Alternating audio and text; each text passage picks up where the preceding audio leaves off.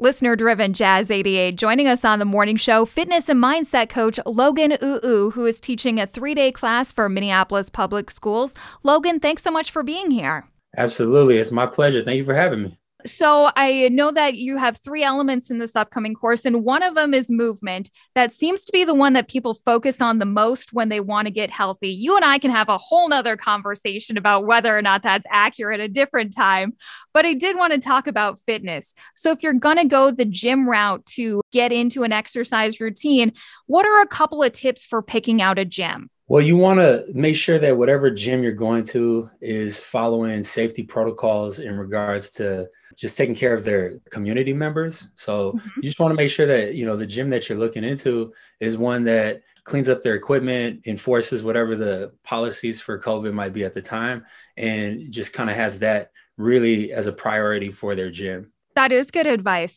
And then I have noticed my gym has not been overrun in January like normal. I have a feeling a lot of people are going with that home workout routine.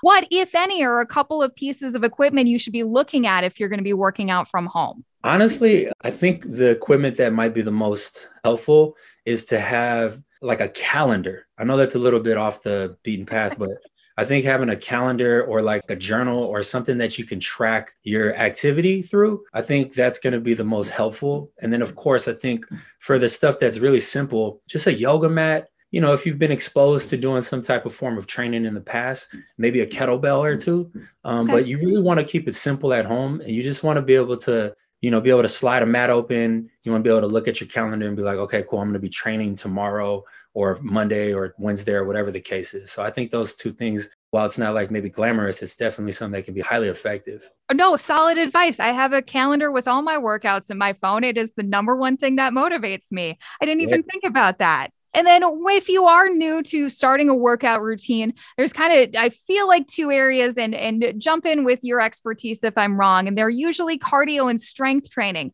Where should you direct your focus if you're just getting started? You want to direct your focus on whichever one's more appealing. So if you're a person who likes to get outside and go for walks and you haven't done that in a while, that might be a good place to just get your batteries recharged. Same thing on the other side. If you're a person who's comes from an experienced background in strength training, or maybe you just know how to hop into it, you want to go with whatever path is least resistant and is the most appealing to you. I like all of these mindset plans are to just start with what's easy. I think that's great advice. Everybody is definitely going to flub at some point. You'll get off track. And I think that the downfall of that is generally like, oh, I'll start again next month, which turns into next year. If you do get off track, what's the best way to get back on? The best way to get back on is to keep whatever you're going to do simple to the point where you feel 80% sure that you can do it that day. So, and it has to be that day. It can't be tomorrow. This is where a lot of people get in trouble because they want to conquer the world when they have to start back up. So they have this vision of, I got to go to the gym 5 days a week. No, you just have to worry about one day doing one thing that you set out to do. And it could be as easy as today, I'm going to eat better food.